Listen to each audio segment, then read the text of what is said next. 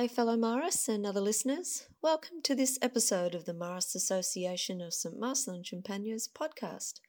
I'm Tracy DeBlay from the membership team, and today I'm presenting a collection of readings from the July edition of Christlife.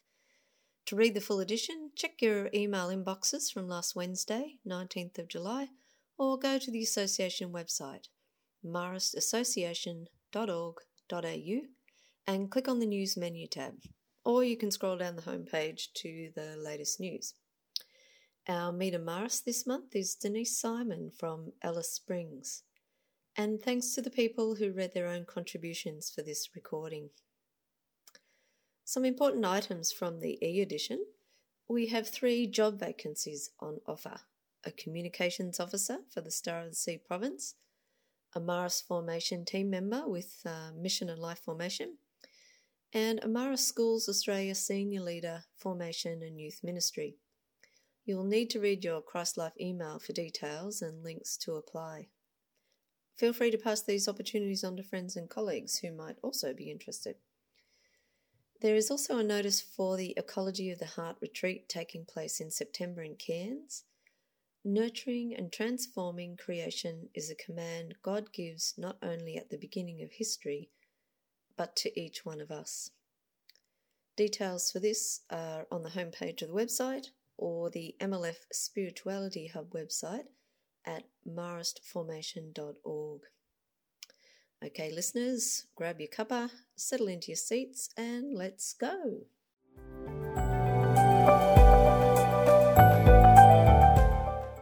Greetings, fellow members of the Marist Association and friends of the Association. It's Brother David Hall with you here, a member of the Association, a member of the Association Council, and I want to offer you today a reading of the editorial which I wrote for the July 2023 edition of Christlife. The Synod. Why all the fuss?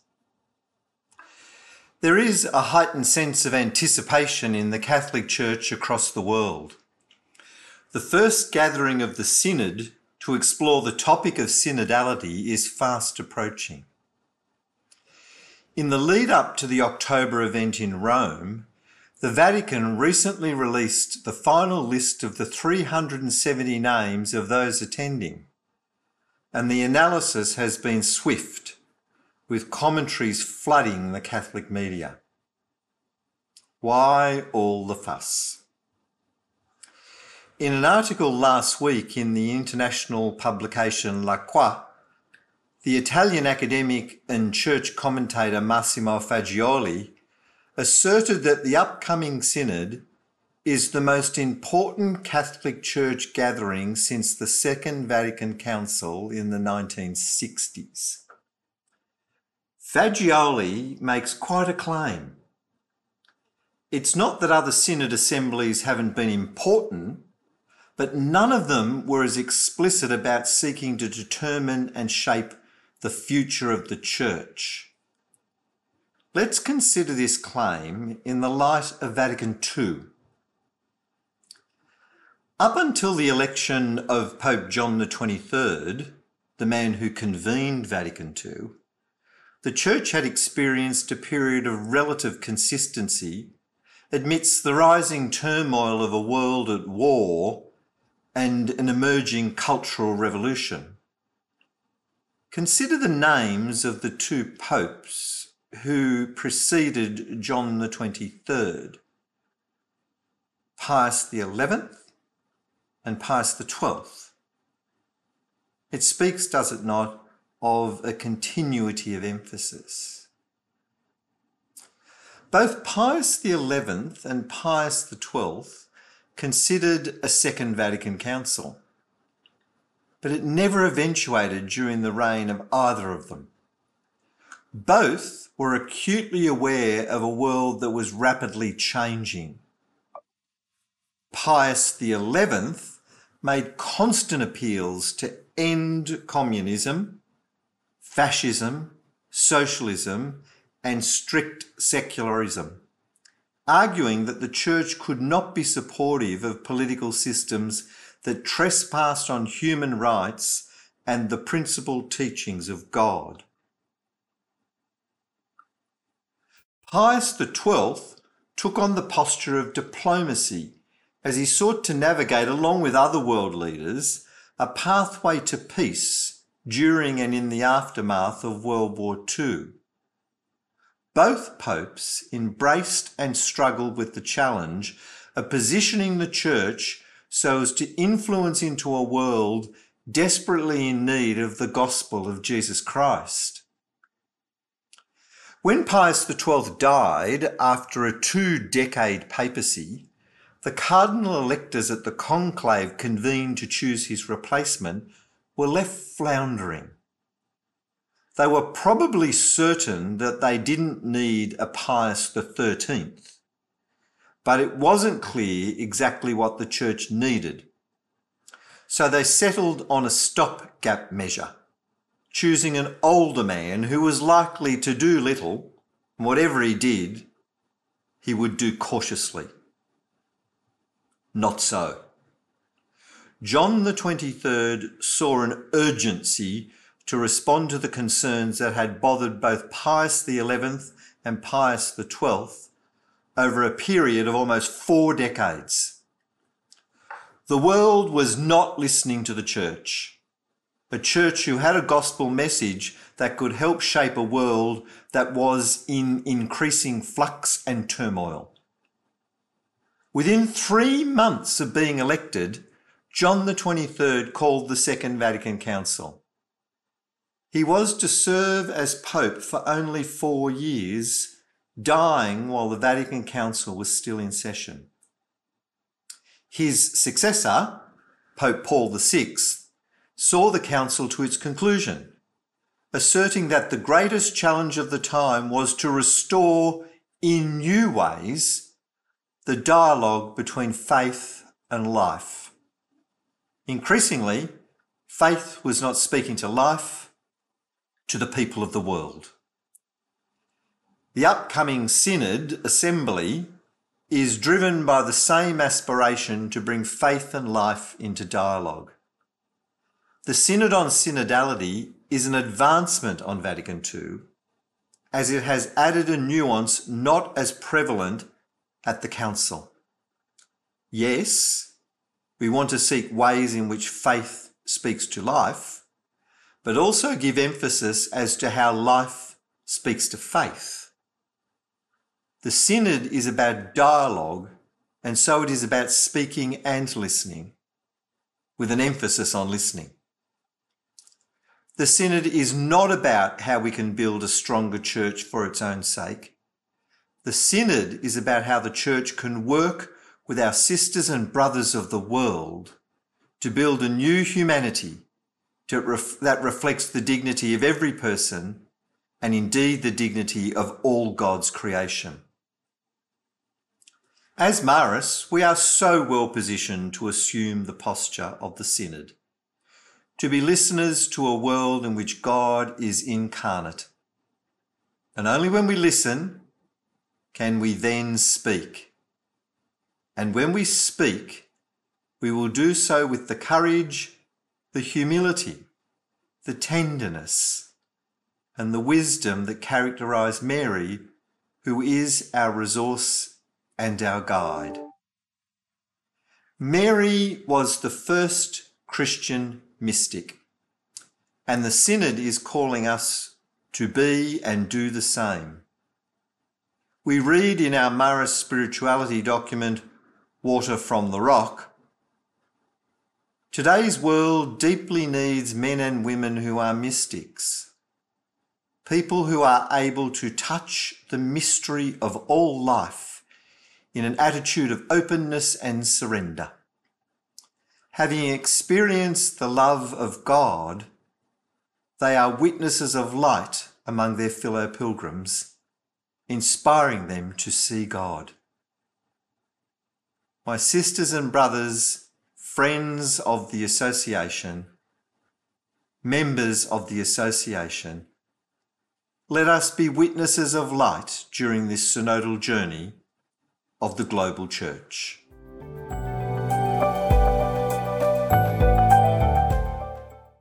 Brother Michael Callanan here.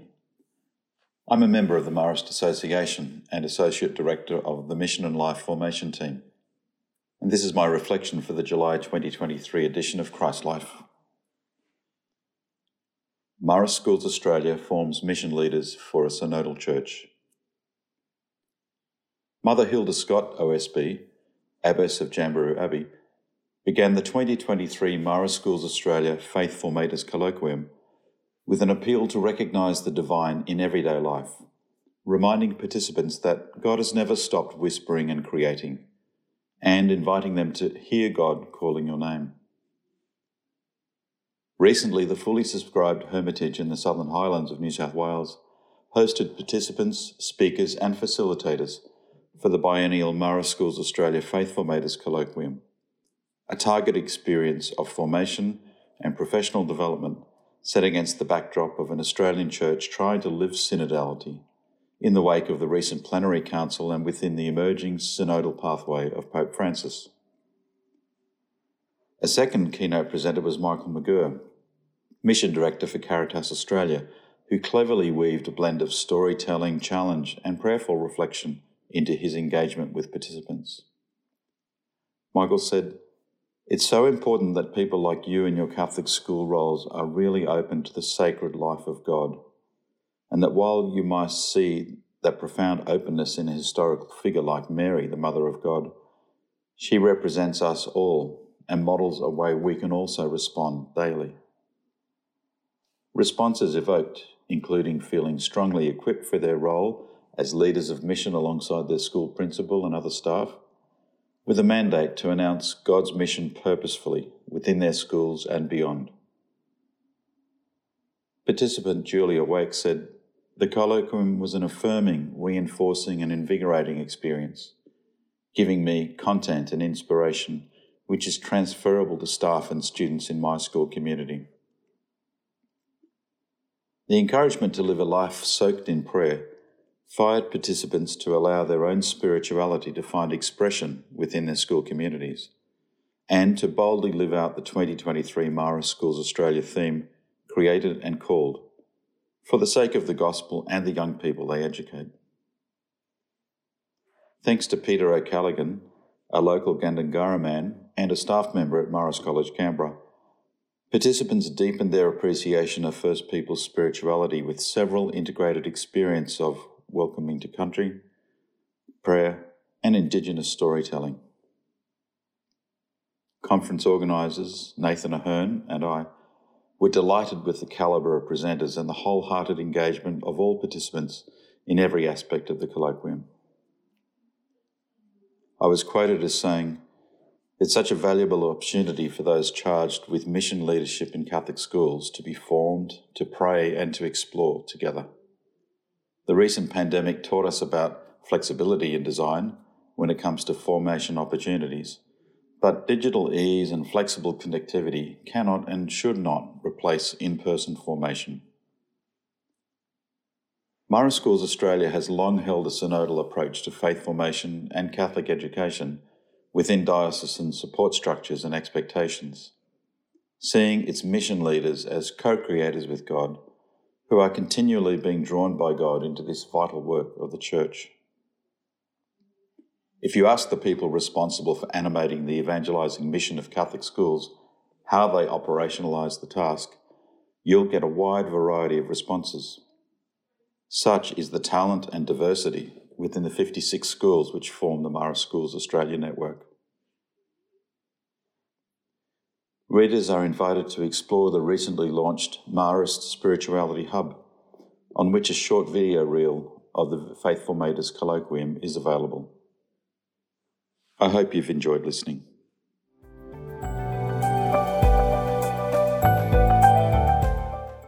Welcome. I'm Brother Robert O'Connor, Bob O'Connor, from the Marist Brothers community at Marcellin House, Randwick, in the eastern suburbs of Sydney.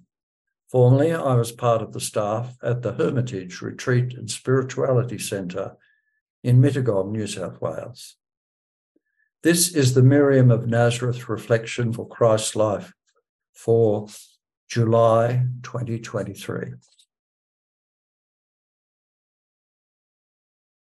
Notable among these early mythic developments about Jesus and his mother and Joseph, the source of many of these pious myths was a document called the Proto-Evangelium of James, a text to which scholars at times also refer as the Infancy Gospel of James. Its origins go back as far as the 2nd century of the Christian era. And being a narrative about the earlier stages of the life of Jesus' mother, Miriam, and about Jesus' birth, this apocryphal infancy gospel is closely associated with the world of images and events known from the biblical stories. It was referred to explicitly as an apocryphal gospel and was excluded quite deliberately from the scriptural canon. For example, it is here in this document that we read of the child Miriam being brought to live in the temple from the age of 3 and remaining there until the age of 9, spinning threads for a new temple veil. Hard to comprehend, I suspect. We also learn here of Miriam's parents, Anna and Joachim, for whom there is not a word in the approved scriptures. Such was the prevailing emergence of myriads of holy stories about the young Miriam of Nazareth, which the modern church has sought to rectify.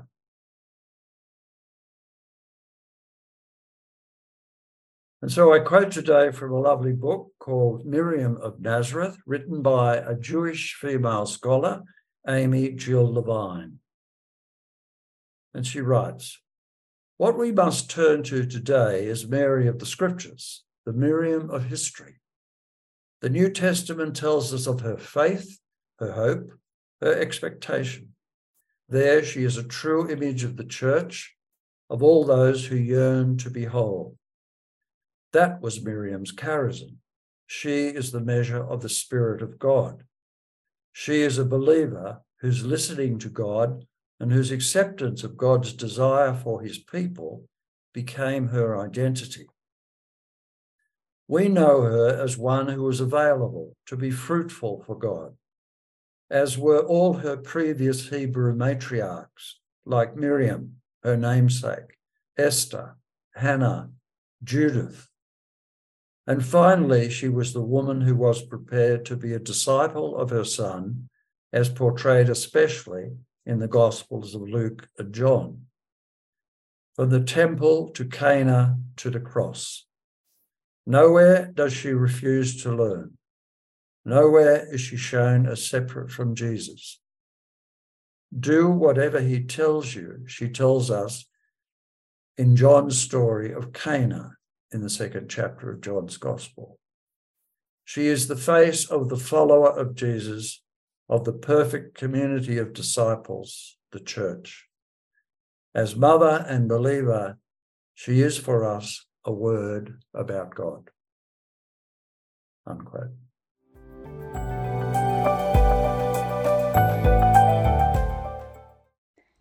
Hi, this is Izzy, the Marist Youth Ministry Regional Assistant for Perth, WA, and this is my reflection for the July 2023 edition of Christlife.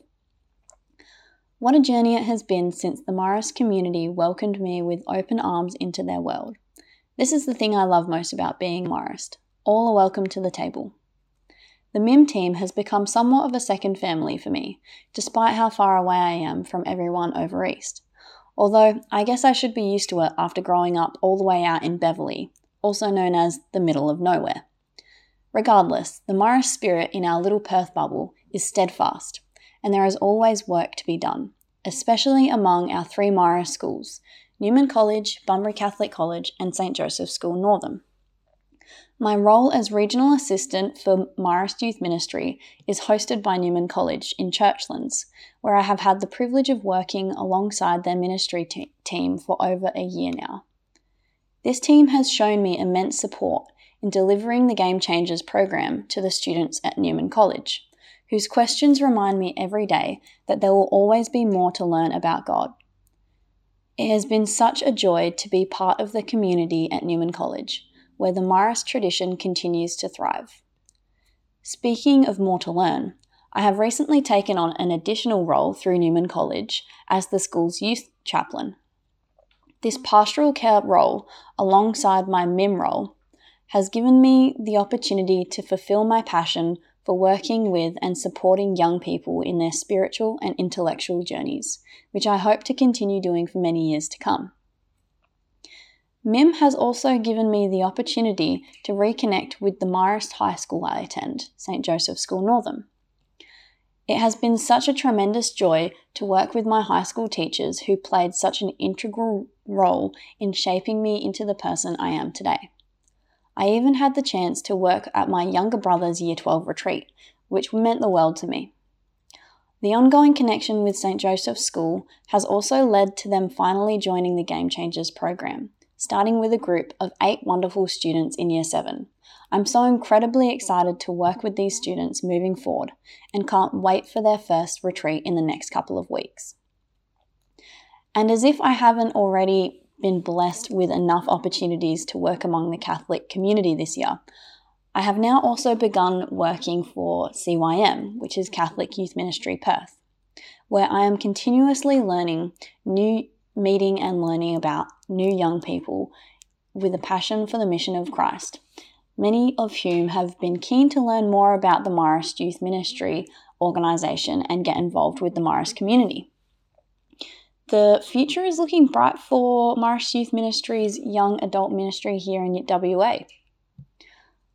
I can't stop thinking that if someone told my Year 12 self that this is where I would end up as a 20-year-old, I would not have believed it. God truly has put me on a path that I couldn't have even dreamed of. I mean, 3 years ago, I thought I was going to be a science teacher. I don't know what I was thinking. But I can thank all the people who have supported me through the Marist community for where I am now.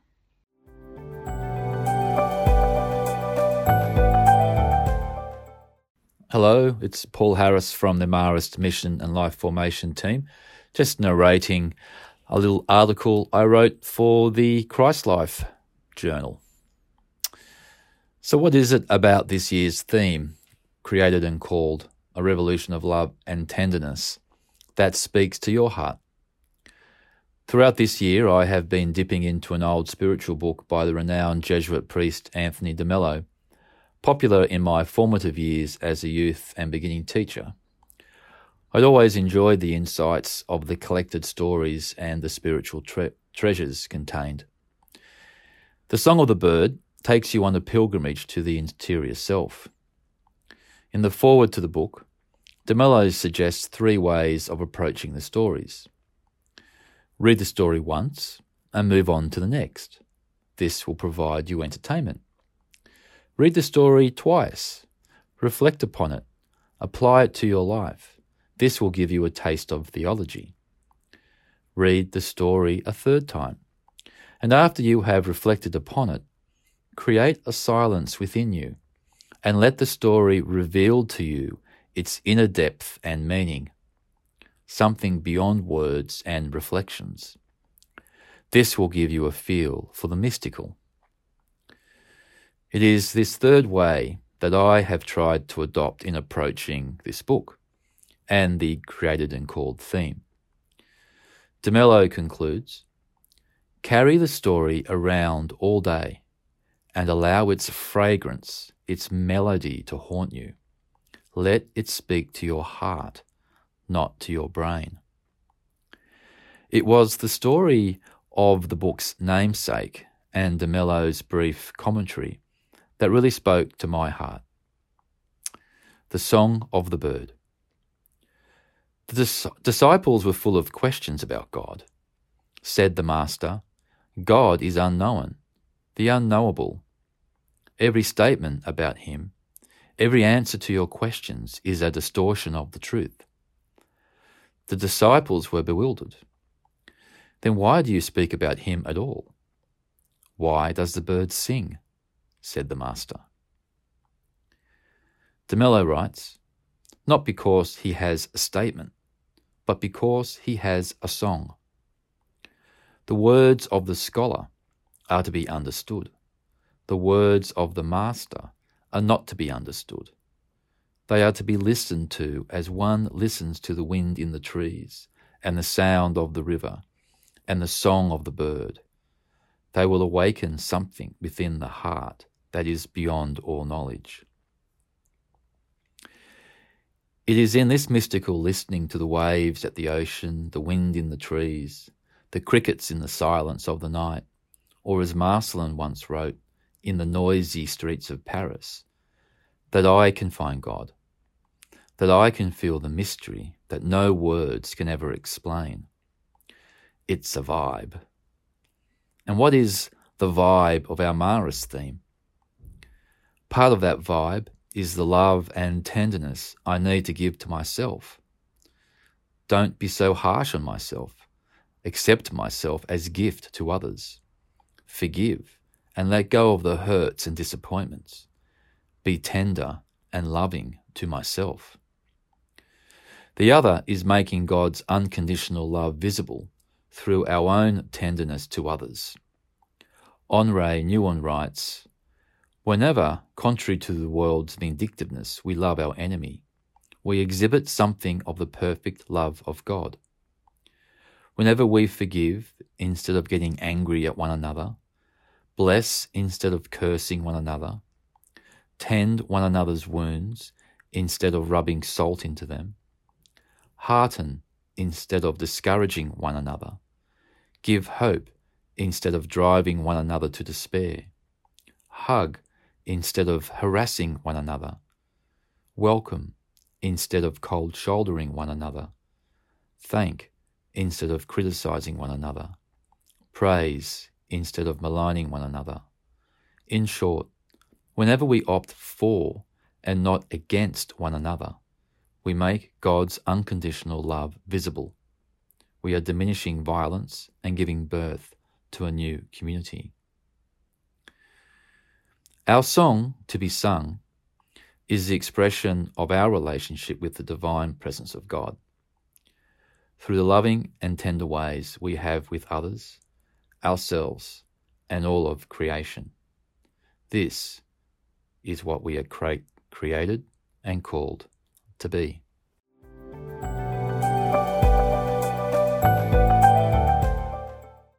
Hello, this is Pat O'Reilly, Director of Mission Identity for Marist 180, and this is the July article for Christlife. Every organisation attempts to capture, measure and define success. Marist 180 is no different. Like any agency and community wanting to be strong, committed to our mission and successful, we are committed to constantly reflecting on our practice, our service, our way of being and doing, to clarify and make sure we are meeting and ideally exceeding our goals, targets and outcomes. In doing this, we discover and uncover good news stories, both qualitative and quantitative. In recent weeks and months, these stories have included reviewing our data and service in our homelessness programs. This benchmarks against our contractual obligations, as well as highlighting some impressive data on and from our services. This includes Marist 180 Homelessness Services received 361 referrals in the previous financial year. In that same period, Marist 180 provided direct support to 260 young people. And in that same period, we supported 30 young people in their transition from us into their own homes. This includes transitional housing, private rental, rent choice, and long-term housing. We likewise hear individual stories of progress, of success, of 180-ness. Here are three where names and some details have been changed to protect and preserve anonymity. One of these begins more than 10 years ago, the other two in more recent times and experience. Firstly, an email to Susan, a caseworker, from a former client from 2011. Hi there, Susan. Miss you heaps. I just wanted to thank you again for the help I received from you and the organisation. Being 17 and pregnant was so much, and looking back on it now, I couldn't have done it without you. We bought a house last year, a little Queenslander right near the beach. The kids love it. Leslie will be 11 this year. Can you believe that high school is next year? He has grown into such a strong and vibrant child and is so smart. He got an Academic Achievement Award at school last year for mathematics. He loves his 4x4 and doggy. Savannah is 9 and Stacey just started kindergarten. We have a holiday homestead in central Queensland and that has black Angus cattle and chooks. The kids love it. We will be migrating, as the kids call it, down there this year after our wedding in early 2023. I hung up my boots as an emergency services worker and am now working as a dental nurse 5 days a week, and my partner is still working in concreting. When we are looking back or talking about the past, your name comes up often, and I appreciated you then, but even more now that as an adult, I'm 30 next year.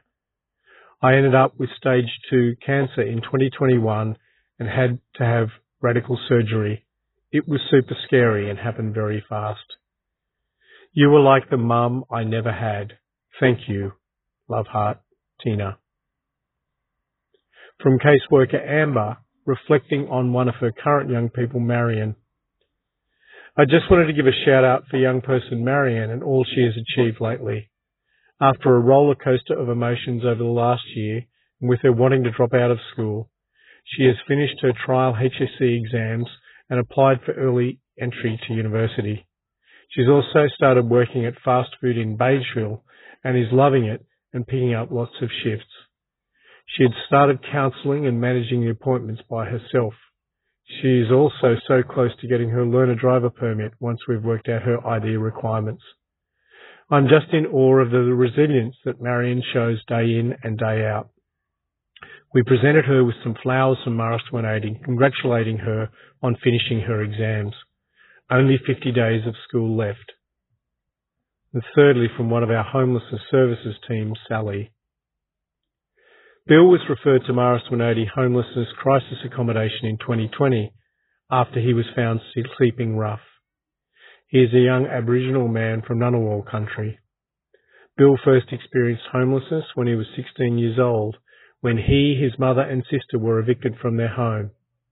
Bill, Mum and his sister spent 12 months in crisis accommodation before his sister was taken into care. Bill remained with Mum with no permanent living arrangements. Due to Mum's ongoing mental health and psychosis, Bill was left in parks and temporary accommodation, alone. Bill left his mum's care at 17 years old and couch surfed between families in regional New South Wales until at 22 years old he travelled to Sydney where he was sleeping rough. Bill entered Marist 180 crisis accommodation in 2020 and at the time of his entry he was diagnosed as having schizophrenia, however not medicated. A caseworker worked with Bill to link him to a regular general practitioner. Bill was provided with medication and continued to make regular contact with his local GP. Youth workers worked with Bill to prompt him with administering his medication regularly. Bill participated in the Living Skills program in the refuge. He learned how to cook meals and worked on his personal hygiene. Bill engaged in weekly house resident meetings and would often assist his housemates in completing their chores if they were not present at the refuge. Bill's confidence grew and in turn proactively began sourcing work by linking himself with an Aboriginal job network service. His ability to obtain employment expanded his opportunities for alternative accommodation. He was able to successfully move into transitional housing with a 5-year lease. Bill signed his lease and moved into his 2-bedroom apartment in early 2021. While it has not been easy or smooth for Bill, he has come a very long way. In the interests of privacy, we have no images in this article, and hopefully these words paint pictures.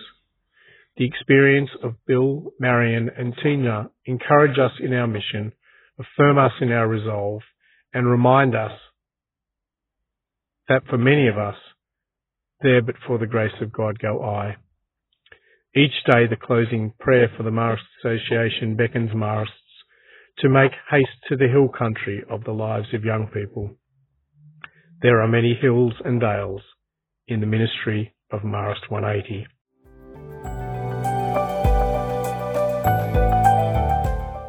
Hi there, my name is Malika Nation and I am a AMS program mentor currently living in the Solomon Islands. Today's update comes all the way from Timor-Leste. Australian Marist Solidarity is visiting our program partners in Timor-Leste this July.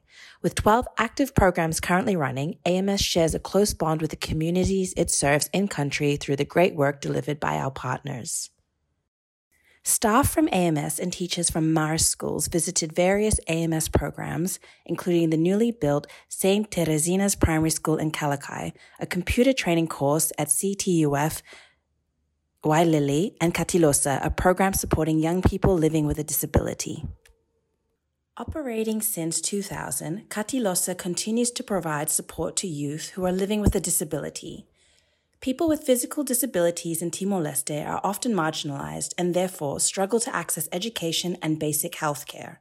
Katilosa provides early detection and intervention activities, as well as computer-based rehabilitation, physiotherapy, vocational and technical education, inclusive play, and art and drama. Since January 2023, Katilosa has kicked off the community-based rehabilitation program, which seeks to identify children living with a disability in local communities and provide support to their families through training in therapy. Currently, 75 participants benefit from the assistance Katilosa is providing through the community-based rehabilitation program. The centre also provides regular checkups within the communities it serves and delivers further assistance where necessary.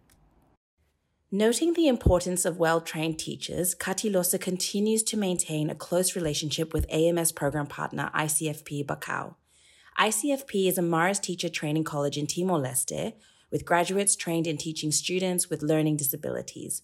Recently, Katilosa worked with ICFP, providing training on teaching and caring for children with Down syndrome. Thank you to Katilosa for hosting AMS. If you would like to see images, please refer to the article. And now a word from our CEO, Rebecca Bromhead, and Board Chair Alison White on AMS's 2022 annual report. It is with joy that we invite you to reflect with us on the achievements and experiences of the work of Australian Marist Solidarity in 2022. As the world started to emerge from the darkest moments of the COVID-19 pandemic, our partner communities still grappled with many of the challenges exacerbated by this period. They embraced these challenges with great hope and tenacity, and we are inspired by the incredible contributions being made across our region for children and young people, ensuring that even through the most difficult times, they are educated, supported, and loved. You can find some of their stories captured in our annual report, offering a glimpse into the communities, individuals, and work that enables young people across our region to have hope and access to education. In 2022, we worked in 18 countries with 47 partner communities, delivering $2.7 million through 63 different programs and projects. This enabled us to directly support over 8,500 children and young people who access these services and facilities. We could not have done any of this without the generous and open-hearted community of supporters that make up our AMS family. To the schools who ran fundraising activities, learning about and creating connections with our partner communities, thank you.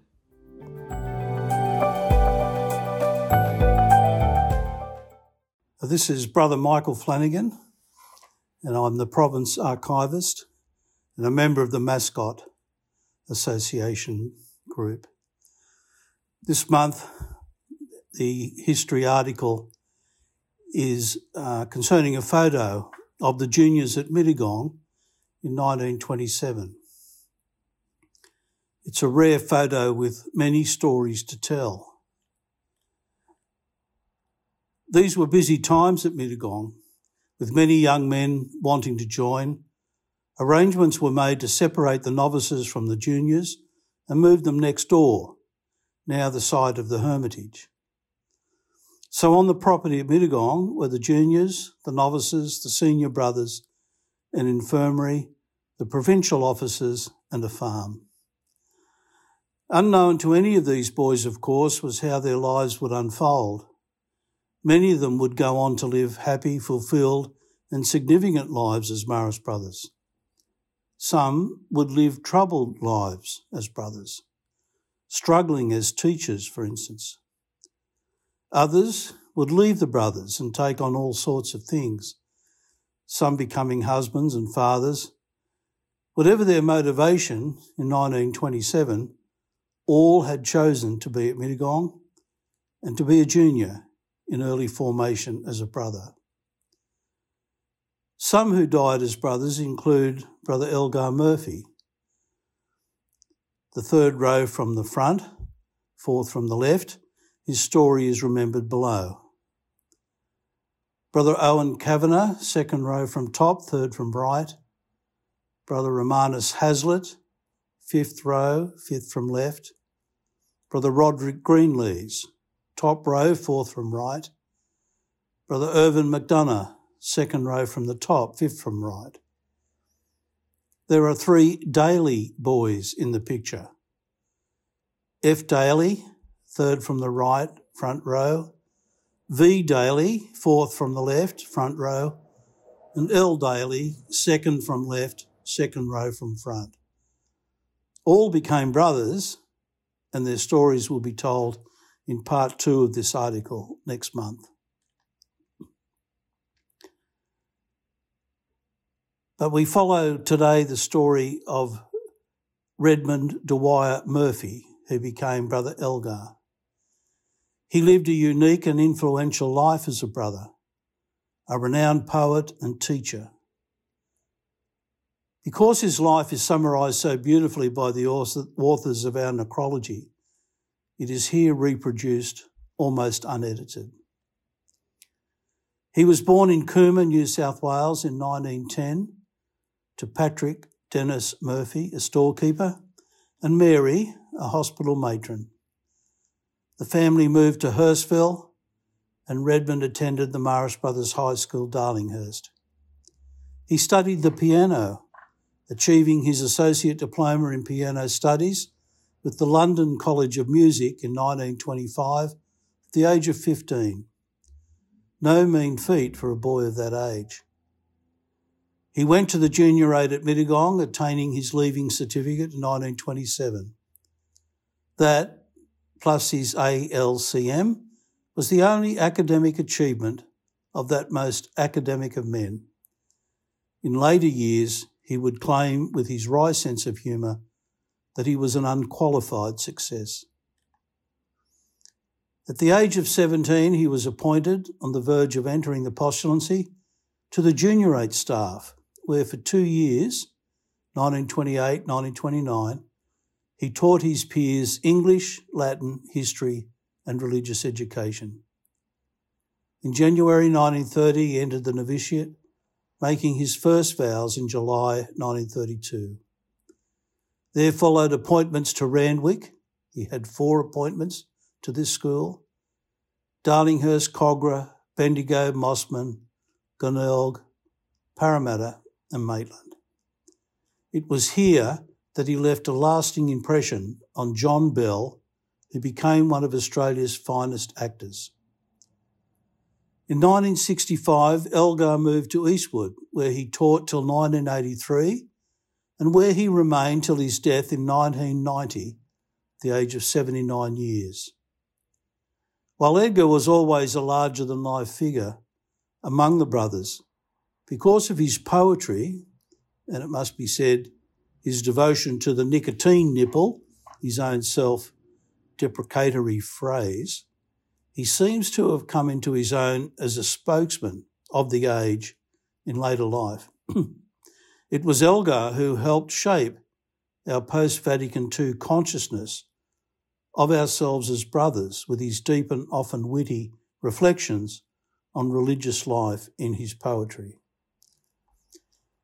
It was his sensitivity towards and affection for his fellow creatures which left their strongest mark in his poetry.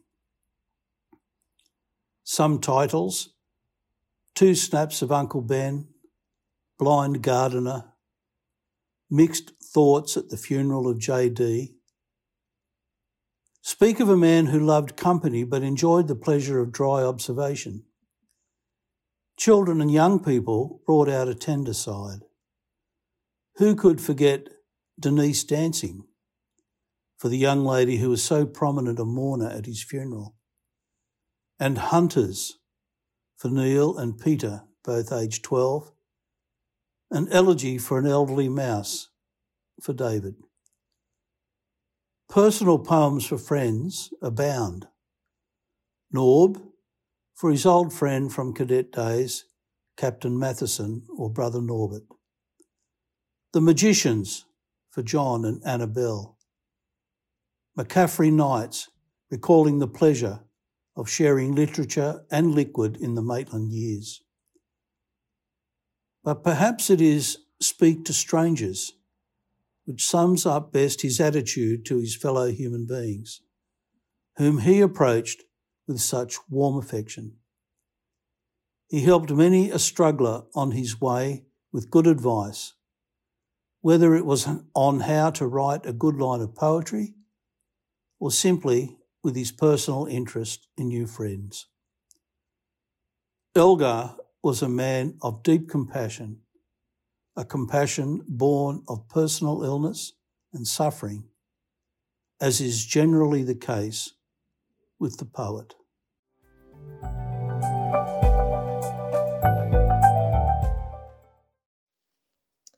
Well, I really hope you enjoyed this podcast. Blessings to you all.